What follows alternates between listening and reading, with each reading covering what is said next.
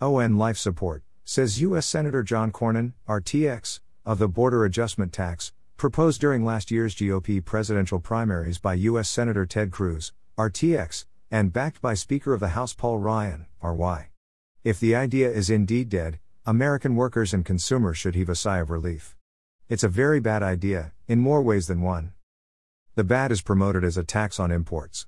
Which, I guess, is technically accurate, but doesn't tell the whole story. It's not just a tax on imports. It's a tax on people who buy the imports. That is, it's a tax on you. For obvious reasons, retail merchants don't like the idea very much. It would force them to raise prices on lots of items. Which is the same reason you shouldn't like it, unless you like paying more for stuff than you pay now. For equally obvious reasons, some American manufacturers love the border adjustment tax. Every extra dollar you have to pay in tax for something made abroad is a dollar they don't have to find ways to cut from their manufacturing costs to compete on price. For them, it's the equivalent of running a race in which their competitors have to carry backpacks full of lead and they don't. The politicians behind the idea love it because it would let them give their business cronies a huge tax cut, reducing the corporate tax rate from 35% to 20%, without reducing government spending.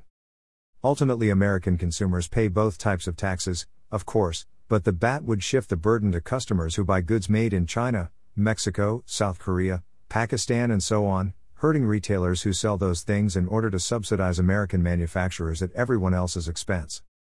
All this talk of tax reform is just smoke and mirrors, a way of disguising the reality that every dollar government spends has to come from somewhere, and that somewhere is taxation.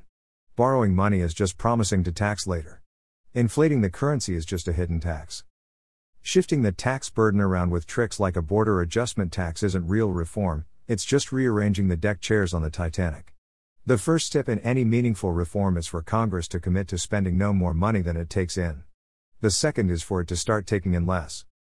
Republished from the Libertarian Institute. Thomas Knapp. Thomas L. Knapp, aka Notipster, is director and senior news analyst at the William Lloyd Garrison Center for Libertarian Advocacy Journalism and publisher of Rational Review News Digest.